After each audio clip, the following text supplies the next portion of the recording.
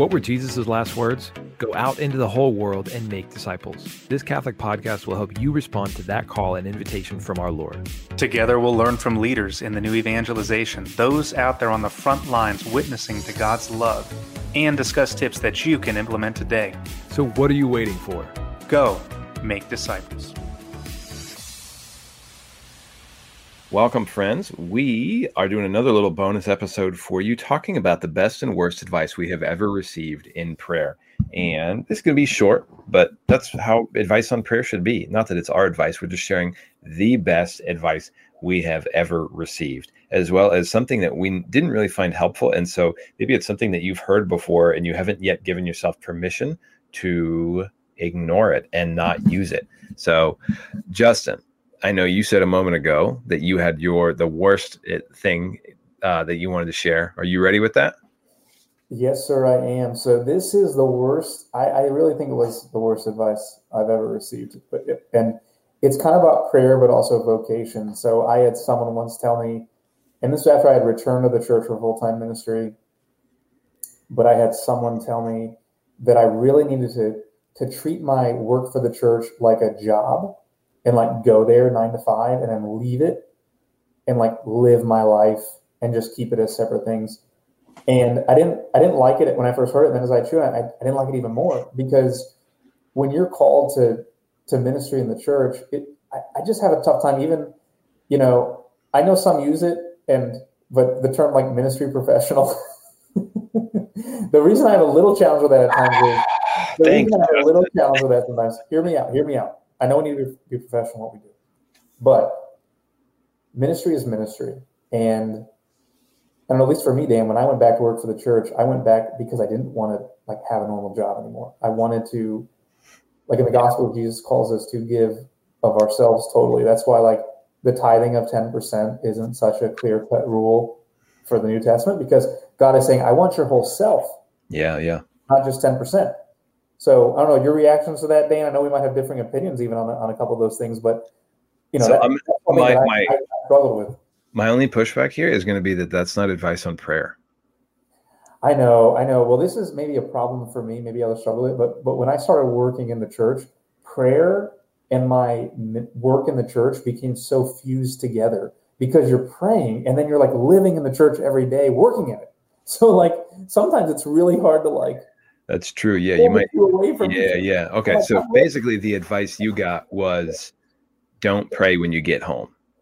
It was kind of like it was like just treat your ministry like it's a job, and like just leave it there. Like don't put too much of your heart and soul into it. It's like, but that's why I left what I was doing.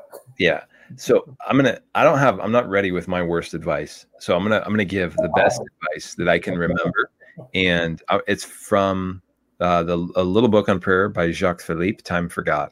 And he said, God is the one who is at work in prayer, not you, period, full stop.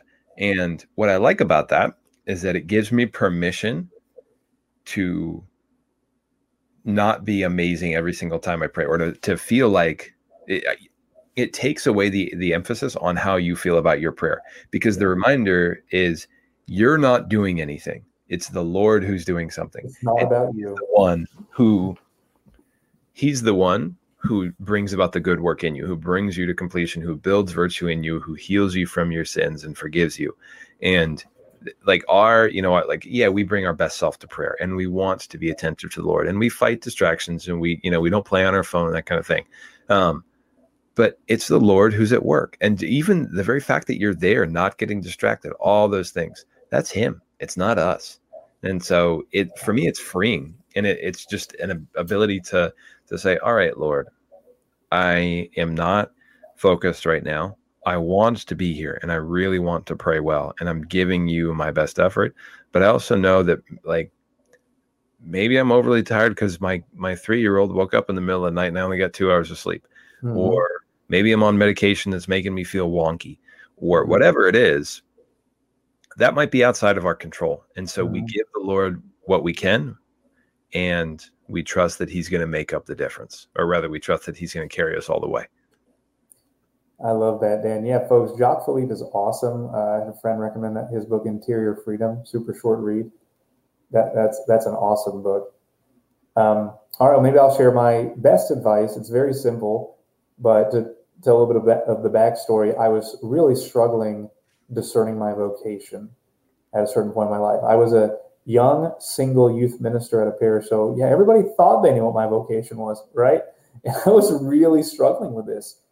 And the problem was I was looking for God in signs. I was always looking for God externally. Like, where is he? Is he going to say this? And it was getting a little neurotic. It was bad. And this all came to a head one day, and I was so anxious that I texted a friend of mine who was a priest. He was a seminarian at the time, maybe a deacon by that point. And I just word vomited everything all over him. So this was going on in my head. And he said, do you ever make time to listen to God? And I heard that many times, but it was just the moment I needed it, that it just, boom, transcended, it went right through, cut right through, that I realized I had not really learned how to pray well. I did not know how to listen. So, I started to make more time for silence. I read the book Discernment of Spirits. That's a good one, by Father Gallagher. Yeah, by Father Gallagher. And dude, changed my world.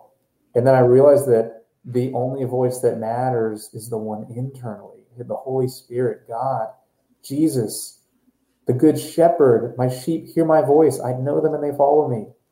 Whoa, it was life-changing. So that was the best advice. Like, just make time for silence and listen to God. Yeah, no, that's good. That one was really prayer, right, Dan? That was better than my first one. Oh yeah, no, that was perfect. And I would say that was what helped me recognize that God was calling me to marriage, because I had never actually asked the question, Lord, do you want me to be married? Let alone listen. And so it was actually giving God space by not talking and just paying like very close attention to that, like really your interior world. And it was there that God spoke to me very clearly. And I knew it was him because that wasn't the answer I was expecting. I actually fully expected him to say, I'm calling you to priesthood. And that wasn't what I got. So that's really one of the reasons I'm confident that it was God. That's awesome. So the next best pieces of advice is from a little Christian classic called The Practice of the Presence of God by Brother Lawrence. And it's probably really along the same lines as Jacques Philippe. And this guy just said, like, I am not that smart. I'm not that focused. I'm really not that good at anything, but I know that God's with me. And so he developed a mental habit of recognizing that Christ was present to him. And it was almost as if he was opening the inner eye of his soul to see Jesus there with him at every moment of the day. And I am convinced that is how you pray unceasingly. You walk in the presence of God, or you walk recognizing the presence of God with you, that he is there and he has not abandoned you and he will always be with you. And then, whether it's like a quick turn and glance at the Lord internally or a conversation with him, just an acknowledgement of his presence, relying on his help, then constant prayer becomes doable. Yeah, Micah 6:8, right? I think it goes, and what does the Lord require of you? To act justly, to love mercy, and to walk humbly with your God. Yeah. All right. What's your number 2? So we're going to do 2 good ones and 1 bad one. Okay. I have to do one more good one? Yeah. Okay. Let me think about this. You know who is just revolutionary for my prayer life? He's coming up again, is St. Ignatius of Loyola, but Discernment of Spirits. But the second thing is, I love the rules of discernment because they're so practical, folks. And he just recommends, when you're making a decision, a good old-fashioned pros and cons list. God gave us these faculties of our mind, these simple things to decision. Like, what should I do? It's like, make a pros cons list. Prayerfully make a pros cons list. And so anyway, I think I just learned from St. Ignatius of Loyola. It's funny because I remember being on this young adult retreat one time and we made small group names based on the X-Men. And I was a small group leader and I picked Professor X for St. Ignatius of Loyola. Man, there you go. But I just love it how he just emphasizes that use your faculties God has given you to make decisions. God has God has given you the ability to sort out with reason what's a good choice. It doesn't always have to be like an awe-inspiring moment. So anyway, That's my second best piece of advice. And first is silence, listen to God. Second is use what he's given you to just make sound choices. So the bad advice you had was to basically like let your work be your prayer and keep work at work when you work for the church. And I understand what they mean by that. Yeah. But that, some jobs are not 9 to 5, and that's okay. Now you should still prioritize your primary vocation, which is holiness and family. So I had trouble treating ministry as like work. Maybe that's because I came from time in the business world. Yeah, that could be. So thinking of your small group names and X-Men. Yeah. Wolverine should be St. Francis. Why do you think I say that? Just so many reasons. I mean, I think just the animal side of Wolverine and St. Francis. Why, is there something else I'm missing? I feel like you got something else there. The stigmata. Some deeper meaning. The stigmata. Ooh. Like his hand is constantly pierced by his own blade, which is horrible. That's good. This is kind of fun to think about. Maybe that's another episode. So, all right, the bad advice, and I would say, I don't know that anybody ever actually told me this explicitly, but it was something I picked up. It was just like in the water, that feelings aren't important. And what I mean by that, like, again, I said earlier, like you might go into prayer and feel lousy about it. And that's like, still no, it's good prayer. It's time you gave to the Lord. And it's not that I think what we're trying to say when we say feelings are important is that feelings don't determine whether or not your prayer was fruitful. Feelings are the content of your conversation with the Lord, and you bring those to him because we are embodied spirits, and we are not a ghost in the machine. We don't have this separate thing that's the soul, and that just has its own perfect operations. Like we are a unity, and like when humans are the perfect, you could say, marriage of spirit and matter. And that means that we have emotions, we have affect, we change, we have temperament, and that's okay. God made us like that, and he speaks to us that way. That's one of the basics of Ignatian discernment, is that like, how do you know when the Lord is moving within you to move you towards a certain thing? It's based on the absence or the presence of peace in your heart, you're in your interior room, whatever that is. You want to say heart of hearts, your gut, your stomach, your intuition, where you can't uproot that sense of like a little bit of a lack of peace, or that deep consolation, that deep rest of knowing like this is the right thing.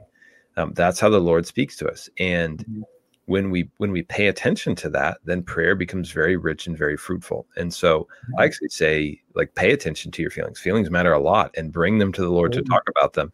And it is really not in line with the spiritual tradition of our church to discount feelings. Now, they don't dictate the quality of your prayer, right? But absolutely pay attention to them. No, it's funny how, as we've gone on this conversation, we just keep pointing back to St. Ignatius of Loyola. I mean, the gift that he gave the church in discernment, and he's very big on that. That if you are living the moral life, if you are in a state of grace, then good decisions come with peace, and the pricking is temptation. If you're going the opposite way, then don't follow what feels good. But if you're living in a state of grace, if you're free from mortal sin, follow the peace, because that's the voice of our Lord. Indeed. Yeah. All right, there you go, folks. We each gave you 2 good ones and 1 bad one. So we hope that helps your prayer life. We highly recommend reading Time for God by Jacques Philippe, The Practice of the Presence of God by Brother Lawrence, and you can either Discernment of Spirits, anything by Father Gallagher, Discernment of Spirits, and the Examined Prayer are both great. Examined Prayer is probably a little bit easier to get started in, and then you can jump right into Discernment of Spirits after that. Amen. So, all right, God bless you, friends. Have a great day.